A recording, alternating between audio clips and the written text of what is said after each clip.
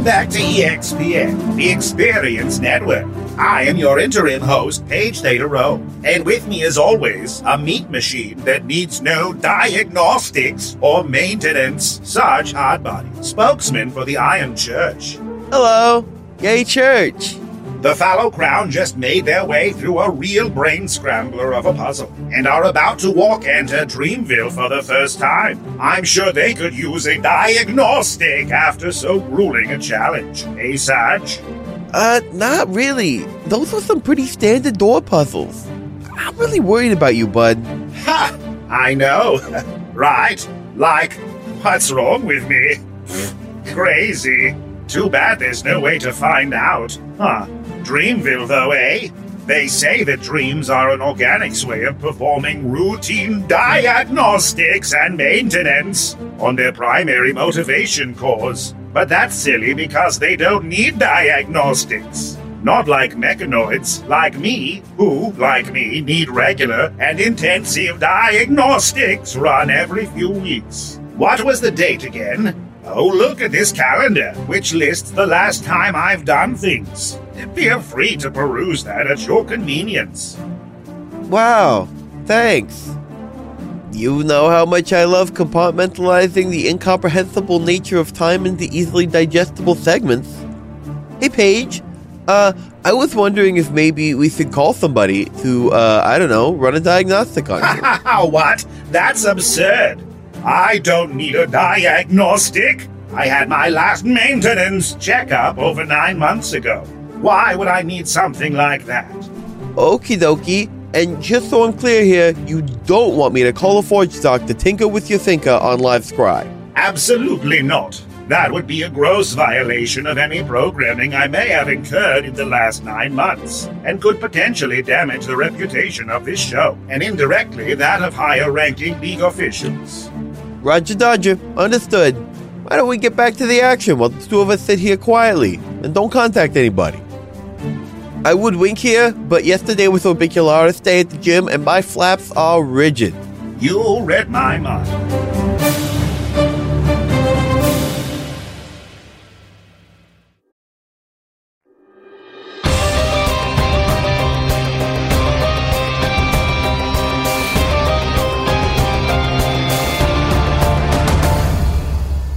Dreamville has become a nightmare. The people, of all shapes, sizes, and saturations, are sapped of the joy that sustains them. Tattered, colorless husks, their outlines, jagged charcoal, shuffle through cracked and broken streets. Their eyes, wide, hollow voids, boring into you, as hungry, hanging black mouths thirst for your color. The air is filled with the sickly sweetness of a festering wound, and all around you the once bright and vivacious infrastructure sags and crumbles under overcast skies, black ink dripping from the cracks. One creature, with some little color left to him, trundles up to you. Before you stands a bear. Not a terrifying beast of the woods, but a smoothed-out and wide-eyed version of the same, though the pupils of his eyes threaten to swallow the rest, as they have so many others here. He is clad in a full-body clown suit, complete with polka dots and ruffs, and his face is caked with many cracking layers of white paint and red accents. Welcome to Dreamville. I'm Mayor Clown Bear. President Goodboy is not currently available. Hi, Mayor Clown Bear. I'm Wusha. That's nice. Why isn't President Goodboy available? He's been locked in his workshop with the Closet Club for days. The bear steps aside, and behind him is the only structure with any color left. A tall red brick foundry stands triumphant over the devastation. Every smokestack, vent, and protruding feature bears a face of grim determination and forced joy. The last bastion of hope in a hopeless place.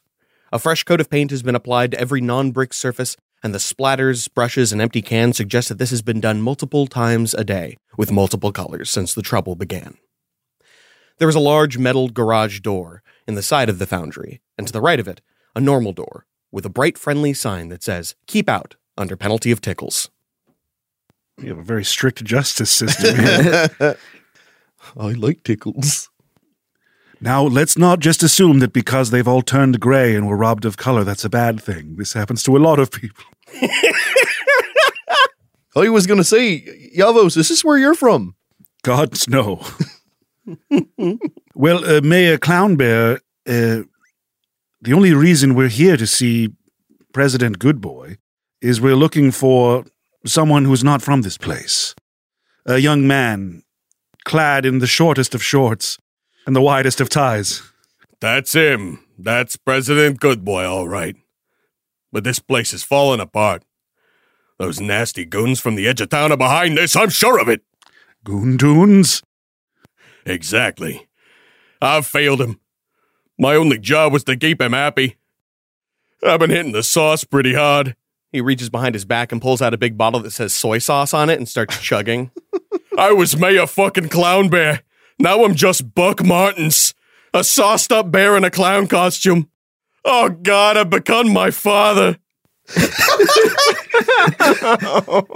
I'm going to put my hand on Mayor Clownbear's shoulder and say, listen, friend, you chose to be messed up on soy sauce. That is not a cliche. You could have picked maple syrup or honey or orange marmalade, but you chose soy sauce, and that makes you unique.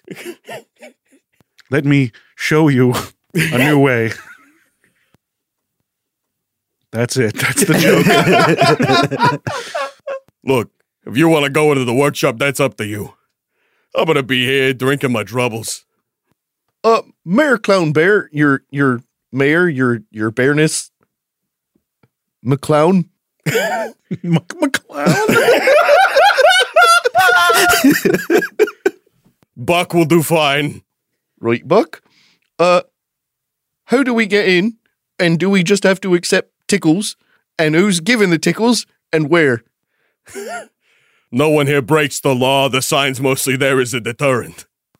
These are very kind and honest people, aren't they? Well, they used to be. He looks over, and you see a cartoon weasel of some sort, wholesale devouring ducks by the dozen.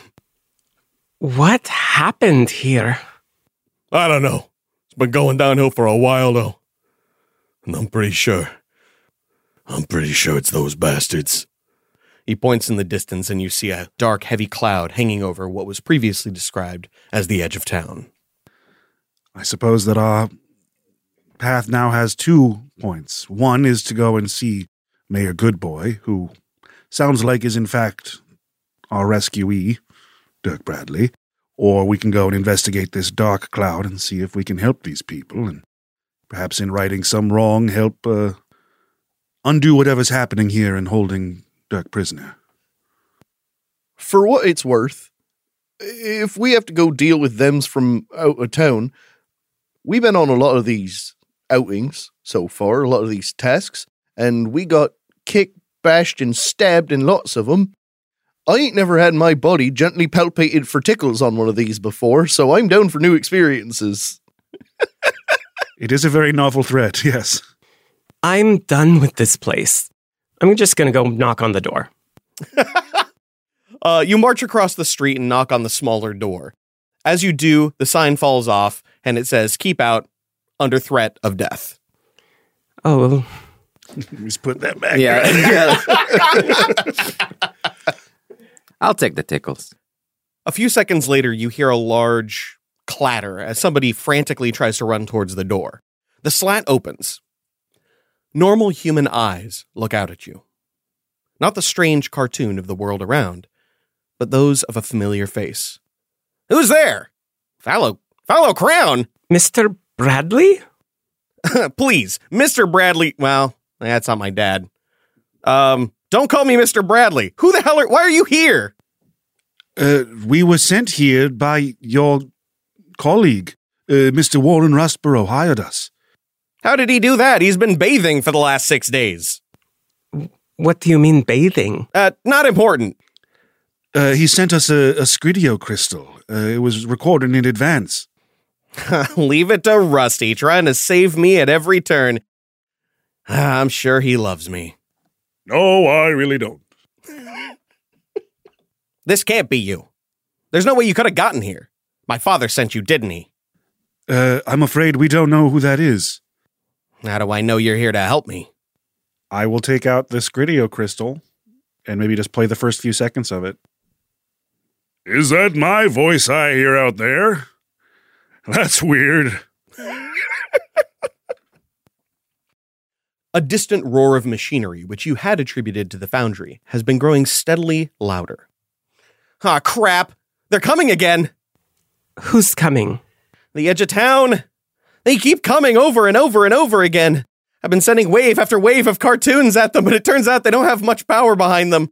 They're just weasels and rats! Okay. Not a side quest. Okay, look. I swear I will let you in and we can figure this out together. If you help me keep them off me. We're here stuck in the middle of it with you, so we'll do our best. Okay, I'm trusting you. I seem somehow drawn to this challenge. The large, rolled steel door begins to slide upward. Checkered floors in candy cane red and white are stained heavily by years of spilled, uncleaned, granulated sugar. The powder clings to every surface of the workshop. Conveyors carry baked goods of all kinds from the literal mouth of a great oven, whose eyes shine with the light of the fire within. A vast tube in the back corner pumps ingredients into a large blue contraption, its eyes straining under the unseen labor until it spews out sheet after sheet of toffee onto the floor. But of most note is the cauldron in the center. Sunken into the ground is a vast pool of swirling rainbow liquid, fed by 6 smaller cauldrons around it, each one contributing a color, each one bearing a face of concern. In one such cauldron, with an orange liquid the color of rust, a hefty black dwarf sits in the same cartoony style as yourselves. He seems to be overcome with a powerful melancholy, and, if you had to guess, slightly drunk. Orange, you glad you're gonna hop in with me? It's real nice in here. Gross. The water tastes like homework, and I love it. Hello, Mr. Rustboro. I've always wanted to bathe in a rainbow, but, no thank you. Swimsuits optional. What is wrong with him? Well, I think eventually everybody kind of gets like that if they're here too long, except me, I guess, because, I'm already like that. But, yeah, speaking of, y'all should know that you're kind of a part of this place now, and the state of this place is going to be reflected on you after too long. So I'm going to need you to really perk it up a bit. You got it. Does that mean we're slowly turning into giggle-brained idiots? Yeah, unless, I can get you out of here, but I can't even seem to get myself out of here. So, yeah. Oh no. Wusha's already got to be at stage 2.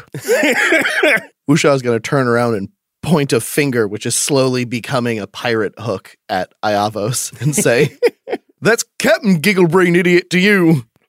Well, here's the thing. So as long as you're here, you're all working under the same rules as normal cartoons. So, live into it. Just make it a part of your whole shtick. I swear, it'll make everything better. Every time you do it, everything will get a little happier. The grinding sounds get louder and louder, until finally the source comes into view. Great metal machines of war are rolling up the thoroughfare, flattening the populace as they come. Their steel is black, their design modern and sleek, with sharp angles and hard edges.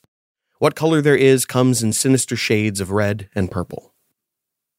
As the largest of these machines comes to a stop, the doors open to reveal henchmen carrying crossbows and batons, which arc with electrical energy.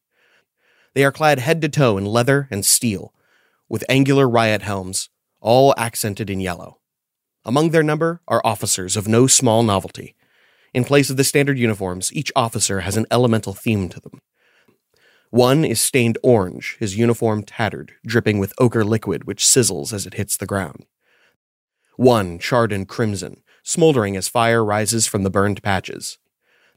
The last is accented in purple, with a violet skull on his helm. He radiates a black light which decays everything it touches.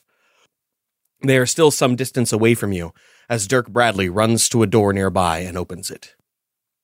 You're going to need all the help you can get.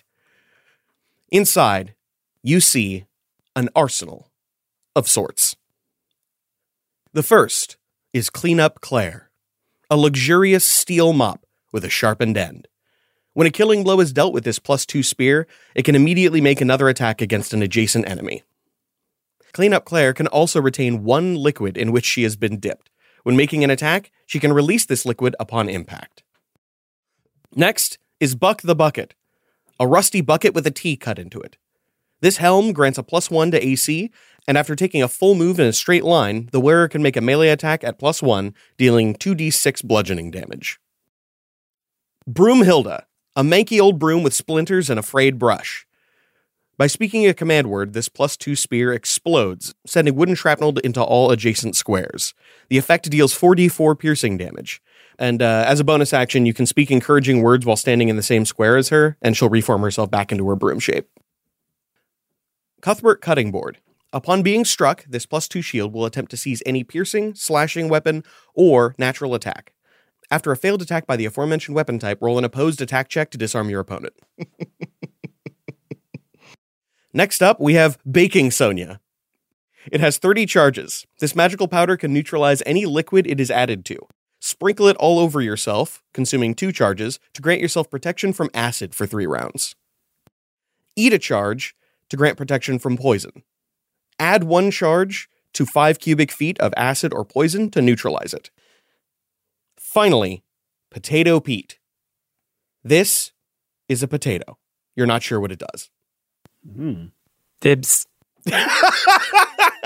What kinds of weapons are these? They're weapons of friendship. Say hello to the Closet Club. Literally everything you've seen here has had a face, a personality, and some level of buoyancy. These are just objects. They don't even seem to have the normal color and vibrancy that you have. No outline, no sense of being drawn. They're just normal objects. But you can feel the energy radiating off them. Wusha gets a big, dumb smile on his wet, shaggy bearded face and runs at the closet full speed.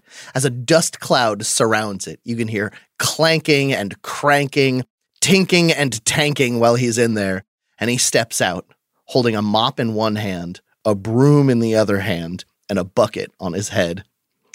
Covering his eyes and nose, but not his smile, he says, "Once a swabby, always a swabby. Time to clean up this city." The second you put them on, they are immediately attuned. Oh. Oh. They suddenly take on your same level of cartoonishness, which, as you do these things, increases somewhat.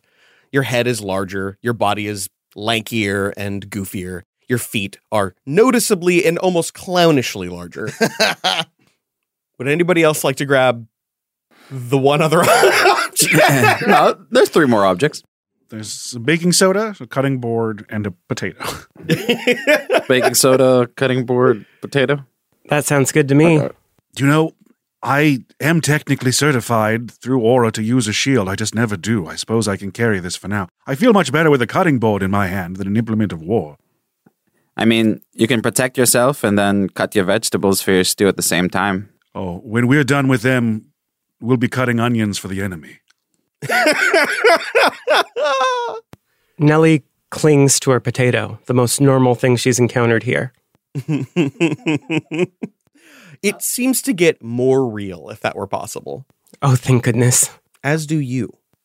How long has that potato been in the closet? Potatoes don't go bad. Everybody knows that. I was about to say 35 years. You can thank me later. I said I'd pay for any extra glory usage. Holding his hand up over his mouth and whispering really loudly, "That includes new magic items." Wink, he says aloud. All right, everybody. Get ready to defend. I gotta calibrate this damn thing. He immediately runs over to a console and starts hammering away at it with his fingers. It makes a xylophone sound.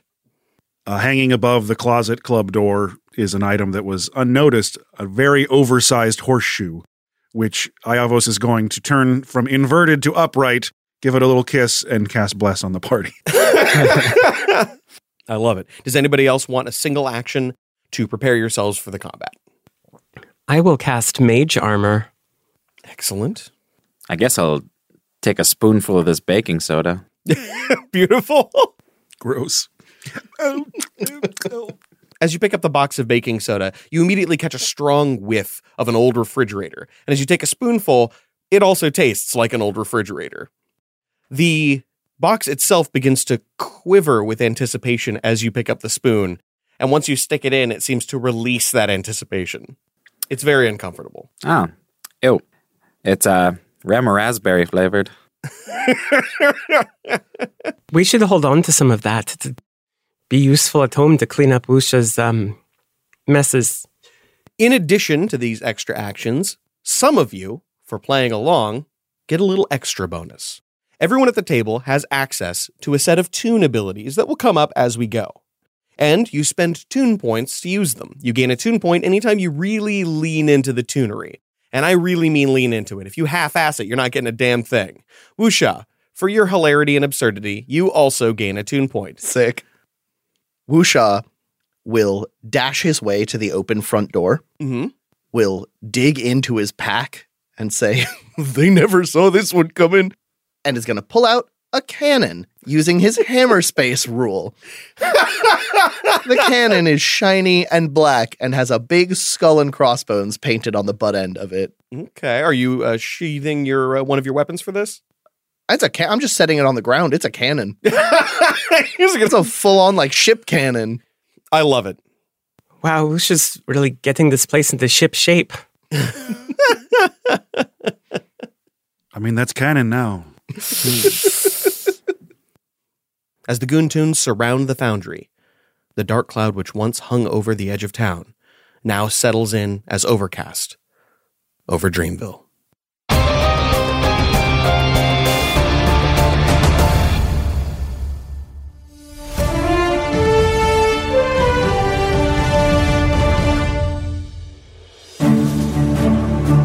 Dirk Bradley's diabetes workshop is being assaulted by the goons from the edge of town. Gosh, I love a good defense quest. Up there on the parapets with your buds, holding the line against invaders, inspiring stuff. Oh, look who it is! My favorite mechanoid barber! Mechanoid barber? Oh yeah, they're all the rage. First they get a fitting by throwing a very large, unwieldy wig on you. Then do things inside the hair. Things? What things? Fitting things. I don't know. Let's do it! I don't think that's a great idea on Live Scribe. Sure it is! We're in Toontown. Everything's goofy today. Wouldn't you feel better in this comically oversized tan afro? No. Fair enough. I'll take on this khaki coif, and you can try on this massive shaved pate, which conveniently, but unnecessarily, allows access to your primary personality cores. All right. But don't let's touch those. You'll void my warranty. Of course not. Good old Winston here will do absolutely nothing to your personality core. He will be performing standardized wig maintenance and adjustment to ensure comfortable fit that suits the shape of your chassis. Good. I was worried he might do anything at all else. No risk of that. He is not qualified as anything other than a professional wig technologist.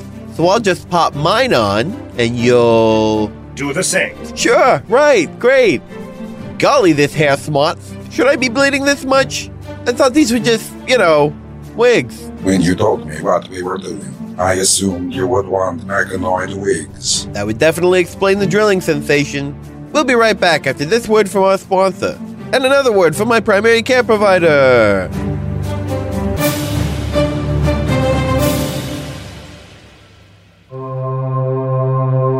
We're about to witness a planar phenomenon, a keyhole between worlds that only marketing can penetrate.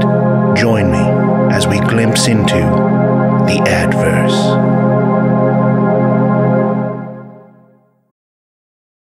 Greetings, adventurers. Today we're excited to introduce you to a new story, Dark Dice, a horror podcast that blurs the line between actual play and audio drama, where the story is determined by the roll of the dice. 6 adventurers embark on a journey into the ruinous domain of the Nameless God. They will never be the same again. One of the players is not what they seem after a doppelganger, a creature that can assume the form and voice of whatever it kills, infiltrates the team. As the players are picked off and replaced one at a time, can they figure out who the monster is before it's too late? Can you? Here's a quick example of what our show sounds like. The shambler with the jar of liquid inside of him. Soren Arkwright let loose an arrow that cracked the glass, passing through the spine of the creature. The shambler still managed to maintain its forward momentum, but stumbled as it eagerly tried to bite and swipe at Soren, landing near his feet. As Jeff Goldblum has now joined our cast, Dark Dice is available however you listen to podcasts. New 3rd level spells. 150 Drac. Divination Orb. 3,800 Drac. Book of Forbidden Lore. 9,000 Drac. Infinite arcane power that draws from the borders of the multiverse? Priceless. Some magic money can't buy. For everything else, there's Caster Card.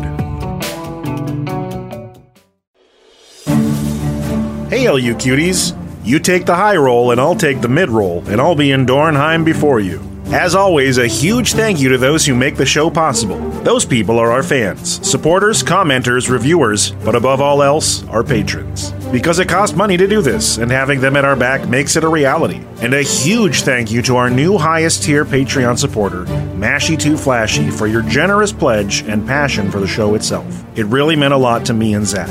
Our current legendary mid-roll teams are the Twilight Concord, the Forgotten Legacy, the Ceaseless Horde, and this week's featured team, the Titans Rise, with Christopher Mashburn, Dylan Hoyt, aka Neat Dad, John Reinhardt, and Lai Zaris. To get a personal message read on the show or for possible advertising opportunities, reach out to admin at slap-studios.com. We're streaming. We just moved over to YouTube for now, and we like it. Thank you to everyone who followed us on Twitch, but for now, if you go to YouTube and search for Slapdash, you can follow the channel there. That way you'll get updates on when we're live and when new episodes or random videos get uploaded. Zach's been running N64 Zelda randomizers, and after this week, we'll be back to having live episode premieres Monday night hosted by Dana. And of course, Wednesday nights, we'll be doing our Pokemon Soul Links, minus this week, due to a personal reason known as my job. The mailing address is 2511 Southeast Pine Street, Portland, Oregon 97214 if there's anything you've been dying to get to the cast, as long as it's not homemade food. We hope to see you in the Discord if you weren't already there. But that's enough out of me. Let's get you back to the battle axes.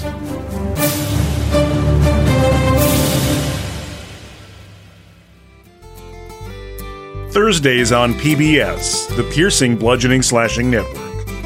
We're all given a lot in life, and what we do with it says a lot about who we are. Alpha Root Mode was created like many mechanoids in the realms of logic and mathematics. But rather than spend their eternal life pondering the infinite equation, ARM found the mystery of the living the most fascinating, especially plant life. After eons of study, they're here to help you start your own garden, care for your crops, dress up your yard with flowers and shrubs, and even learn a bit about yourself.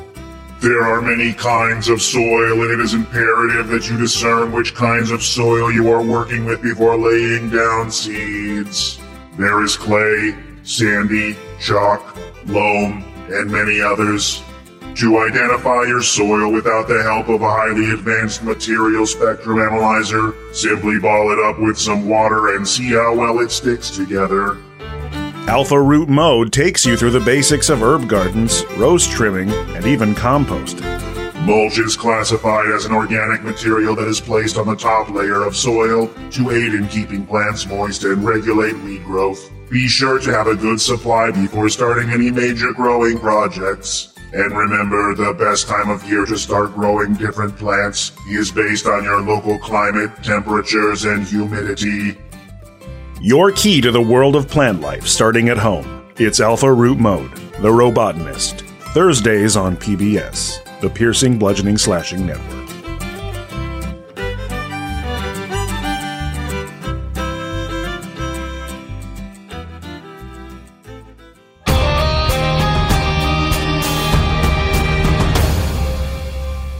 There you stand, in Dirk Bradley's Sugar Workshop, against an army of Toon Goons. The initiative is as follows. The environment starts at 20. Nelly, 16, Wusha, 16, Gaspar, 15, Yavo, 7, and the Goons at a natural 1. Suck it, Goons. They're so motivated. They are sucking good. They're unbuckling their seatbelts. Takes a little extra time. Why did you buckle up? I don't know. Safety first. This combat will be using minion rules. As such, every enemy that you see can be killed in one hit with the exception of the lieutenants, which take 2 hits. The amount of damage isn't important, only that they take some amount of damage. Allow me to place the lads. The boys are back in Toontown. The environment begins. 5 Toon Goons run through the doors. You also hear the smashing of windows to either side of you and behind, as more goons fly in through there. At the moment, there are 9 on the field. That brings us to Nellie. Nellie pulls out her lyre, which is drawn very stylistically and seems to have its own face, unfortunately. As she narrates, instead of playing it, it begins to sing. The sailor was in his element, awash in a sea of colors. Grab a bucket and a mop. It's a wet-ass swabby. We also would have accepted Whooshy. Woosha, take a bardic inspiration. Hell yeah. Beautiful. I'm going to give you a tune point for that one. Thank you. What is your inspiration up to right now? D6. Fucking I have bugakin. not been putting levels in Bard. You will also be re-rolling any ones you roll on those inspirations because of her liar's ability. Sweet. That is correct. And then I am going to move up next to Warren, and I'm going to cast Spirit Guardians. There's a flash of light, and cartoon cherub versions of Penny Farthing, Penny Dreadful, and Pentecost all begin flying around Nellie's head. Soon they spread out and start slashing at all of our enemies. As a reminder, Spirit Guardians is a 15-foot radius around the caster, and when a creature starts its turn there or moves into it for the first time, they have to make a wisdom saving throw or take damage. Good to know. That is the end of my turn. Dirk, call the treasurer. There's pennies everywhere. That brings us to Woosha. Sweet. Woosha, seeing everybody rush in so suddenly and not getting a chance to fire into their lines, will be a little bit bewildered at the sudden approach of all these creatures. You're pointed the wrong way, Big Bessie. He's going to reach down and scoop up the cannon by the sides and turn it around, taking a couple steps to his right so he doesn't just shoot the big pool in front of him. You okay with the tax of opportunity? Oh, yeah, they are adjacent to me, aren't they? Yeah, that's fine. I don't give a shit. Cool. One of them swings at you with a stun baton and rolls 19. 19 is my AC. Hey, that'll do it. Fortunately, they don't do a lot of damage. Otherwise, you'd be fucked. Yeah, but you said the word stun. I'm not worried about damage right now. Well, you take 3 plus 2 for 5 lightning damage. Rude. None of them seem to be terribly cartoonish. Their design certainly has a very toony edge to it, but they don't seem to be going for goofy or fun. They're too serious for that. With Woosha's skeleton being illuminated for a moment, he is going to take the titular Big Bessie, his cannon, and aim at one of the people who just jumped in through the window, throwing the back open, stuffing a cannonball in, kicking it closed, and igniting the little wick that comes out. The cannonball is going to belch forward in smoke, and does a 20 total hit its AC? That'll do it. Turns out these nameless thugs aren't exactly high with the dodge. It would deal 3d6 damage, but instead it deals exactly enough. Ooh, 9,999. Ooh. Which one are you targeting? The queen's northmost of them. Excellent. Beautiful. As you might imagine, the cannonball collides with it and explodes, and you hear what is unmistakably the sound of bowling pins being knocked as the arms and legs fly off and clatter on the ground. That brings us to Gaspar. Gaspar looks over at the 2 other goons that have come in through the window. They're currently perched on a pipe about 10 feet high. I don't have a good angle to get both of them. So, before loading his crossbow, Gaspar is going to take the bolt and bend it into like a boomerang shape. then load it onto the crossbow, point it at the goon, point very left of the goon, and then fire. I love that. Launching a boomerang. That is a 24 to hit. That'll hit him. It's going to do 2 3/4 damage. And after striking into the goon, that boomerang bolt is going to keep on going and do 3d6 necrotic to the other one on the pipeline as I curve the bolt. Curve the coral? You're just making me think of Wanted, which I definitely don't want right now. Sorry. The last thing I want in my life is more Wanted. As a bonus action, I'm going to act like a flounder and hide in this granulated sugar. Just shimmy in. I love it. What'd you get? That's a 27. Shockingly, their passive perception is not that great. And so you do manage to effectively hide yourself in sugar. See you later, sugar. Okay. That brings us to Iavos. So Iavos wants to move to the other side of the vat, but it seems like kind of a narrow gap between the actual color bins and pipes and the wall around it. So he's going to inhale as hard as he can to the point where his body, like an accordion, sucks in, and as his feet go, kind of sneak his way to the other side. Terrible. And then exhaling back to his full weight. I love it. I'll get you a 2 point. Nice. For a bonus action, Iavos is going to take the quill staff and twisting a before unexistent lever. He's going to have the tip of it explode out into bristles, turning into a giant paintbrush. And as he activates it, he floats in the air and dunks into the vat of rainbow colors before flying over to this guy and painting something in the air above him. Okay. This is a spiritual weapon cast at 3rd level. But instead of it actually striking things, it's going to draw things in the air using the rainbow paint. I very much like that. So a prismatic anvil appears 15 feet above this guy's head and tries to fall down square on his noggin. And it says Heavy Lord on the side. I already gave you your 2 point, but this is just know that this would have been a second one. Sure. I was going to do this anyway. That is a 16 to hit his noggin. Excellent. That'll do it. So it slams down, dealing a bunch of damage, which is irrelevant. 1 ton. 1 ton of damage, creating a minion-sized hole in the floor with a lot of smoke and stars rising out of it. Beautiful. And then as his true action, Iavos is going to cast Mage Hand and try to find the lever that controls the giant door that the minions are all standing in right now. And see if I can pop it just long enough to bonk them all on the head. I'll give it to you. You see the lever, which is on the wall, just adjacent to the northernmost of the minions. Okay. The mage hand looks like a big 3-fingered white glove. Mm-hmm. And it's just going to kind of polish, gently touch the lever, and then...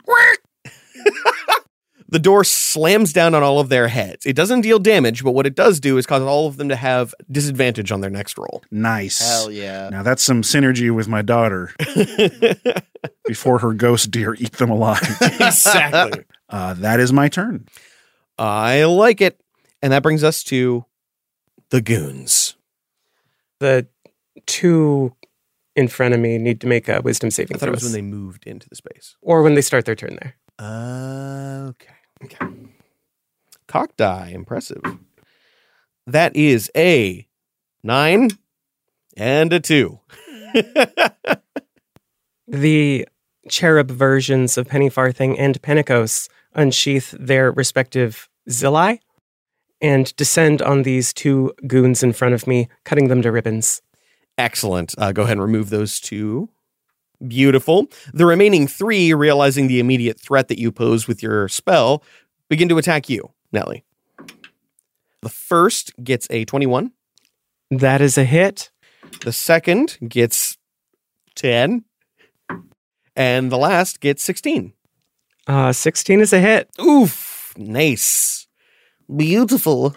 The first attack is for 5. As the crossbow bolt comes flying at you, it seems almost like it's going to go past you and then kind of arcs to hit you. That's the 16, by the way. Go ahead and roll me concentration. First roll is a nat 1. Oh my god! As she is struck by the crossbow bolts, all the cherubs emit a cute little scream and then poof out of existence. A cute little scream? And the next hit is another 5. That's a total of 10 damage, and it seems to break concentration, which frees things up to go back to the top of the initiative after these lads move. 4 more minions come flooding in, as well as one, which seems to be charred from head to toe. That brings us to Nellie. Nellie's lyre continues singing, but switches cadence. I keep on rooting, he's got cake and he's shooting. Gaspar, take a bardic inspiration. Thank you. And then, with my standard action, Nellie is going to tell a story. One of an old friend. The hero burned with fire like the coming of the dawn, for no man was his equal on the path he'd set upon. He'd never stray from what he knew was honorable and right. He'd always bring the fire, and he'd always bring the smite. Awesome. Fucking radical. Nellie's antlers alight in celestial fire, and she headbutts the goon in front of her. That is a 24 to hit. That'll do it. And as Penelope headbutts this goon with her antlers, the number 9,999 appears at his feet, and he fades away. Perfect. For some reason, I thought you were going to say you headbutt him, and he starts vomiting butterflies and flowers, and then dies. That brings us back to Wusha. Wusha, seeing these henchmen charge in, looks flustered, immediately irritated by them. Taking Cleanup Claire and dunking it in the purple goo next to him. He looks at both of them and says, "Oi, lads, it's a shoes-off household," and drums his own bare feet against the ground. He's going to take the mop, put it on the ground, and slop back and forth with it to hit both of the creatures adjacent to him. Mm-hmm. I get a +9 bonus with this now, which is fucking disgusting. Nice. With that being said, that is a 16 against one of their ACs. That hits. Fantastic. And a 28 against the other one. That one doesn't. Yeah, that hits. I looped all the way back around. Splashing the purple liquid on each one, they get pointier, sharper, edgier, meaner, darker. Their edges become so sharp, they cut themselves inward, cutting themselves from the frame. That's beautiful. You realize in one moment that these tunes are extremely vulnerable to the liquids inside here, and each liquid seems to contain something a little different. Quickly tracing a path of the purple goo across the ground, Wusha is going to rush to the third one at Queen's North and bowls into it with my new cleave ability from Cleanup Claire. Fair enough.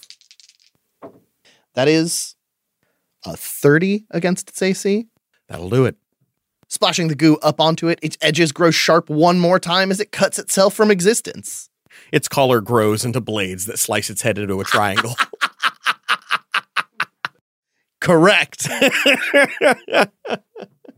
That's my turn. Beautiful. That brings us to Gaspar. Gaspar is going to appear from the pile of sugar in a spinning motion that gets faster and faster with a saber drawn and turn into a top that is going to ramp up onto this cauldron and towards some of these goons. I'd like you to go ahead and make me an acrobatics check since you are literally turning into a Beyblade. That's 29 to turn into a Tasmanian rogue. Absolutely successful. So I'm just going to pass by them, seemingly leaving them unharmed. But as they try and follow me and take their opportunity attacks, they find out that their bottom halves move and their top halves stay where they were, and they just plop down onto the floor. And I assume that second attack is from your necrotic ability? Yes. What shape does that take here? I'd say, like, as I strike the first enemy down, I just borrow their departing soul very quickly, attach it onto my blade, and launch it out at the other one. I like it. It all gets lost in the tornado that I currently am. Of course. Yeah. You just killed one guy with another guy's outline. And then, revealing what I found in that sugar pile. There's going to be 2 lollipops that launch out. I'm going to attempt to use a tune point and prank. Awesome. Launch out these lollipops into their mouths. They turn out to be extreme sour ones, and you watch their faces shrivel up. Like their eyes and mouth all gravitate towards their nose. Tiny face, big head. I fucking love that. What's the effect on that? That is going to impart disadvantage on their next check. I love it. That's my turn. You're going to go ahead and get a tune point back for that just because of all of it. And that's going to bring us to Iavos. At the beginning of his turn, Iavos is going to reach his hand way too deep into his robe pockets, fishing around in some unknown depth, and then pulling out a dented can, which says beef stew written on it. And with a bizarre feat of strength, he crushes the can, launching a perfect brick of stew into the air, which he leans his head back and catches as it shoots down his gullet and forms a mass in his body that slides down to his feet and bounces all the way back up, making his head expand outward with the veins bustling and throbbing. And the sound plays da da da da da da da. So using the bulk up action, I'm going to use this magical beef stew power to give myself a D4 to a stat of my choice for a D4 plus 1 rounds. So I've got +3 to intelligence for 2 rounds. Brain food. Yes, food for thought. You know, beef stew, brain food. Hey, I always get smarter after wolfing down a can of fucking minestrone. When you have a problem, you stew on it a little bit.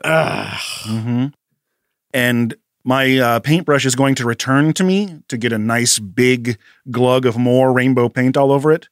And I'm going to hold my action until more minions start to break in. I like it. That is now the goon's turn. The flamey boy fires a crossbow bolt of pure lava at Gaspar. And that is a 22. But he has disadvantage because he's a sourpuss. He does, and that's a 9. When he launches out the lava bolt, I'm going to hold out a little stop sign. Take a step to the left. Flip it over to go. I like it. The lava bolt goes flying past you. He then reaches into his quiver of flaming bolts, pulls it out, and instead of a bolt, it's a large flaming mace. He steps forward and swings at you with it. Does an 18 hit? Yes, it does. Hey! These guys are beefier, and he's going to deal you 9 + 2 fire damage. As I see this flaming mace come towards me, I'm going to just exhale on it, try and blow out the fire just a bit. I'm going to use my uncanny dodge as a reaction to have the damage. Just and take 5 damage. Fair enough. The last remaining goon is going to attack Iavos for a 19. At a disadvantage because he's sour. At 20. I'm the one sour now. Got better. Yes, of course that hit. Excellent. This one only deals his base damage of 4 + 2. Ouch. And that brings us back to the top of the initiative. Several more goons arrive, as well as 2 more lieutenants, one of them dripping with acid and the other one radiating with necrotic energy. At this, Dirk yells out, Okay, I've got it, everybody. It's all calibrated. Now get in the soup. Okay, each of these cauldrons has a different, what's the word? Personality trait. That's it. They're designed to re-Dirkify this place with energy, or Dirk, whatever. It's supposed to fix Dreamville. It's innocence, simplicity, compassion, enthusiasm, melancholy, and edge. You go ahead and pick which one you embody the most, and we'll figure this out from there. I'll take the innocence. Oh, edge. Definitely. As the new goons appear, I'm going to use my held action. I'm going to take my paintbrush, which is now re-gunked with paint, and fling it in the air. And as the gobs of paint fly towards these 3 individuals over here, I'm going to cast Flyleaf.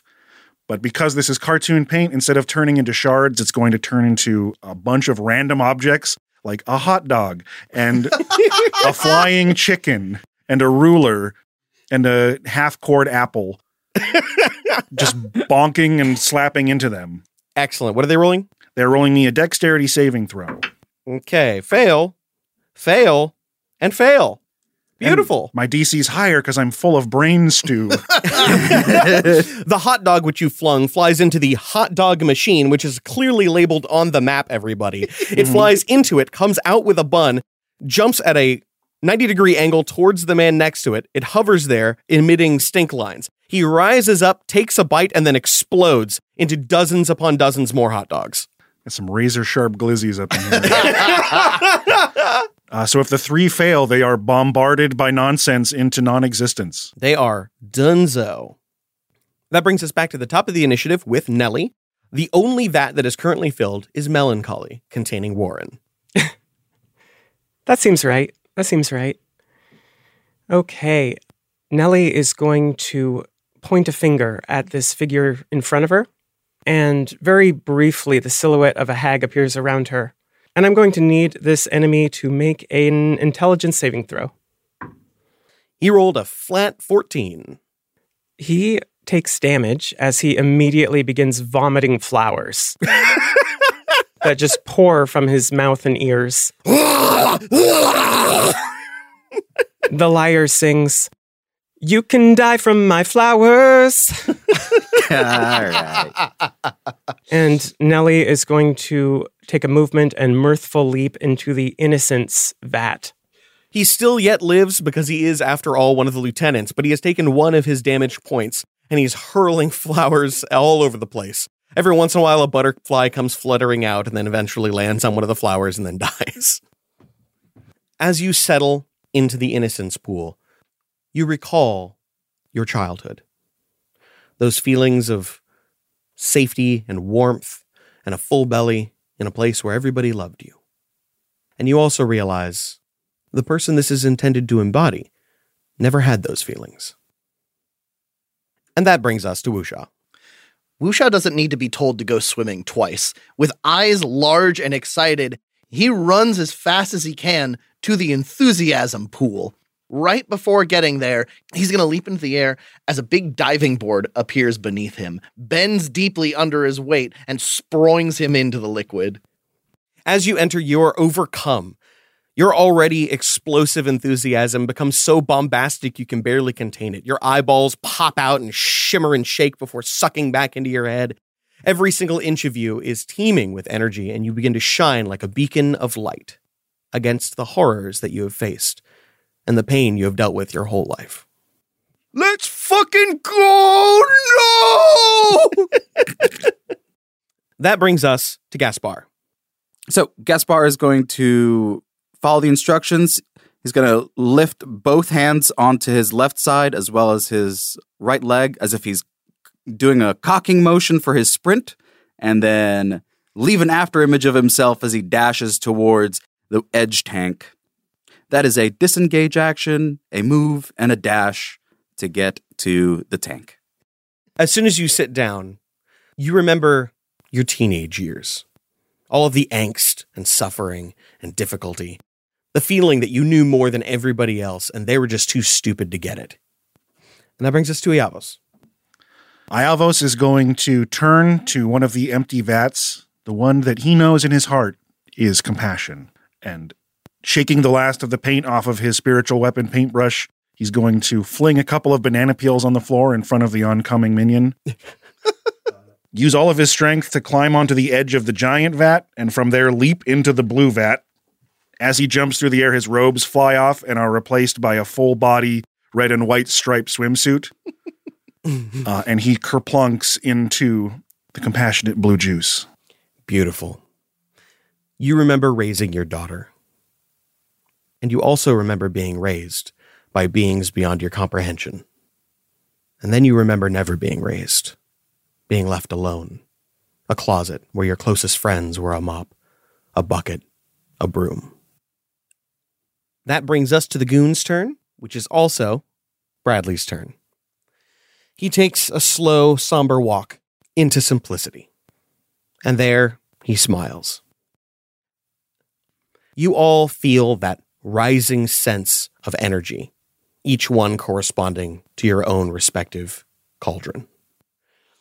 The liquid pouring from this cauldron begins to brighten until it glows, and the rainbow at the center fuses together into a brilliant white light. From it, gouts of steam begin to pour out and fill Dreamville. All around you, the Toon Goons begin to cartoonify. Big, bulging, glowing eyes, long, luxurious colored hair, animalistic features, all of them take on the embodiments of this beautiful place. The air smells of cinnamon, bubblegum, hot dogs, and artificial strawberry flavoring. It explodes outward in a cloud, and wherever it touches, life returns. The buildings spring back to their full height, the roads mend and straighten, and the people fill with color and life, eyes and smiles sparkling as the fog fades and the sun shines down. You did it! I can't believe you actually did it! Not only did we do it, we did better than anyone else could have done it! That you did! You really absolutely did! I've been trying to get through his defenses for weeks! Who would have guessed that all I needed was a team of heroes to convince him he was safe? Wait, who's responsible for all this then? Oh! That was me! And that is when the dream dissolves. The workshop fades into a cold iron foundry, a tang of rust woven into every breath. The room is lit only by a purple light from the arcane contraption in which you all sit. 6 chairs, rune-carved iron bands, their symbols glowing. Beneath you, violet lines make a crisscrossing shape on the ground, and where they converge is Glenn Armistice, his graying hair now shining chestnut, the wrinkles on his face gone. His beard thick and full, he bears his perfect teeth, half performer, half predator, going in for the kill.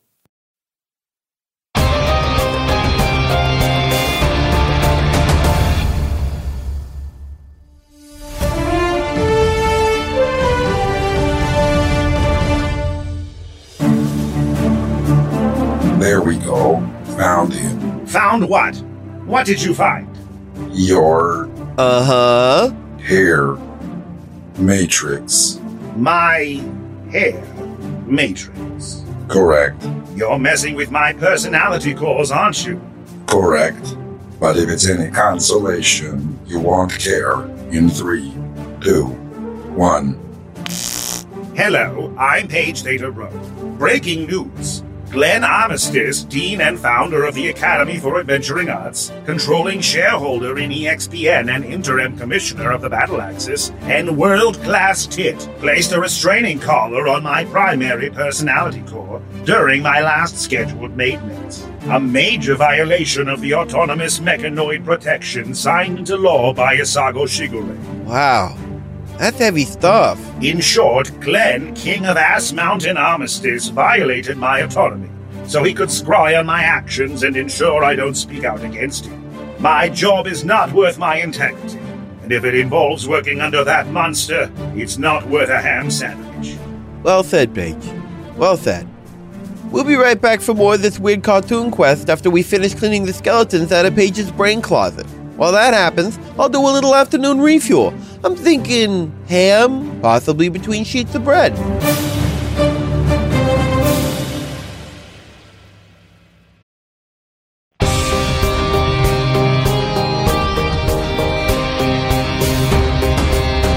Dreamtown got too real for me. I love it. I did not see that coming.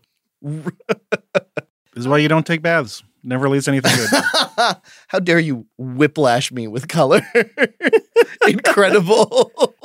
So based on what you said when I got into the Innocence one, because I was like the first one in, I actually thought I got in the wrong one. And for a second, I'm like, wait, I'm not Innocence?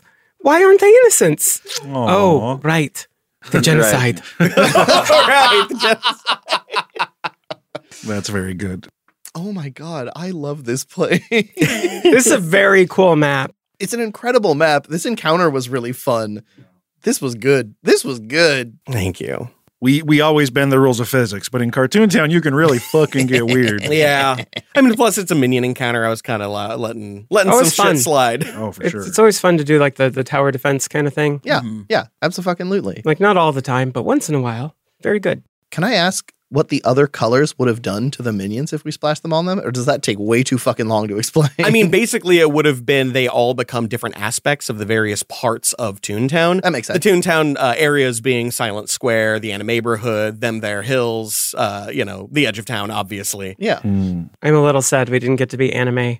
Yeah. It's for the best. Oh, it is. It is. That would have been a lot. We could have had an anime opening. If it helps, Enthusiasm was Animaborhood. That makes sense. Oh, that makes sense. That wasn't Edge? No. I just, like, as soon as we step in, I have us just sprouts a head of blue hair. That's totally shown in his ambition. And Wuxia is his own Hot Springs episode. That's nasty. And to clarify, Gaspar, the reason it wasn't Edge is because Edge is specifically Saturday morning edgy cartoons. Like, we're talking like that, like, super over the top. Everybody's really over enthusiastic, but in the wrong kind of way. Do you have an example? Cool. I mean, Street Shark? Yeah, like Street Sharks and stuff like that. Biker Mice from Mars. Samurai Pizza Cats. Exactly. Really everything that came out of the Ninja Turtles' popularity. Yeah. Any young animal adjective noun. But the real secret is that they all interchange with each other. They're all whatever you want them to be. They're all mixing together into the same soup. Same soup. Exactly. The essence of Dirk Bradley. I'll drink it someday. Do we got any favorite moments? Favorite moments is busting out the bucket and the mop for the wet Suave. It was just too perfect. That was fun. I don't get to, like, I don't parody real songs. That's not my thing in this show, but I'm like, that's kind of fun. In this place, it's okay. Yeah, and all I had in my head was like the singing sword trope. I'm like, let's do it. Let's call this one quasi-canon. I gotta give it to Mayor Clown Bear. I gotta fucking give it to Mayor Clown Bear.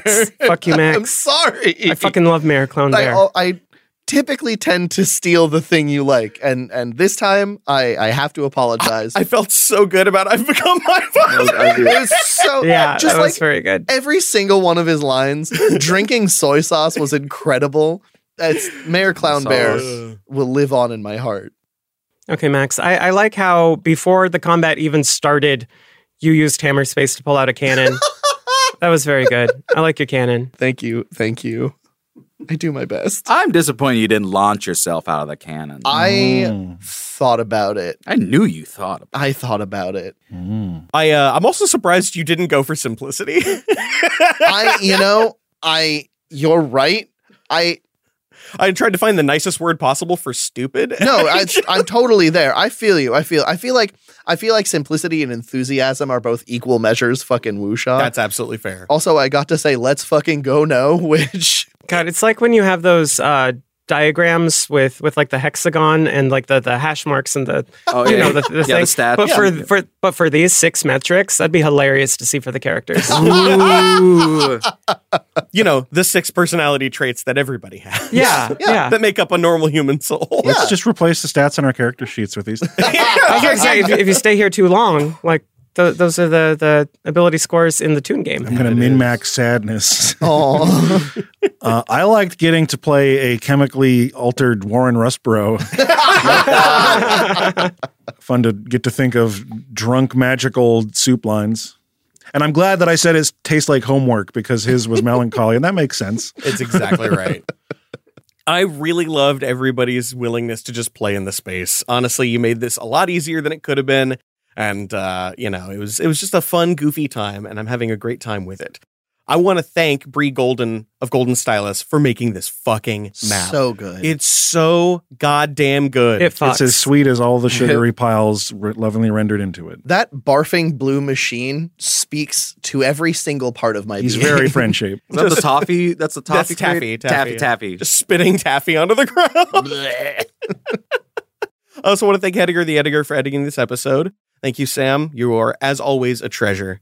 And I really want to thank you, the audience, for listening and being a part of everything here. But until next time, we wish you luck.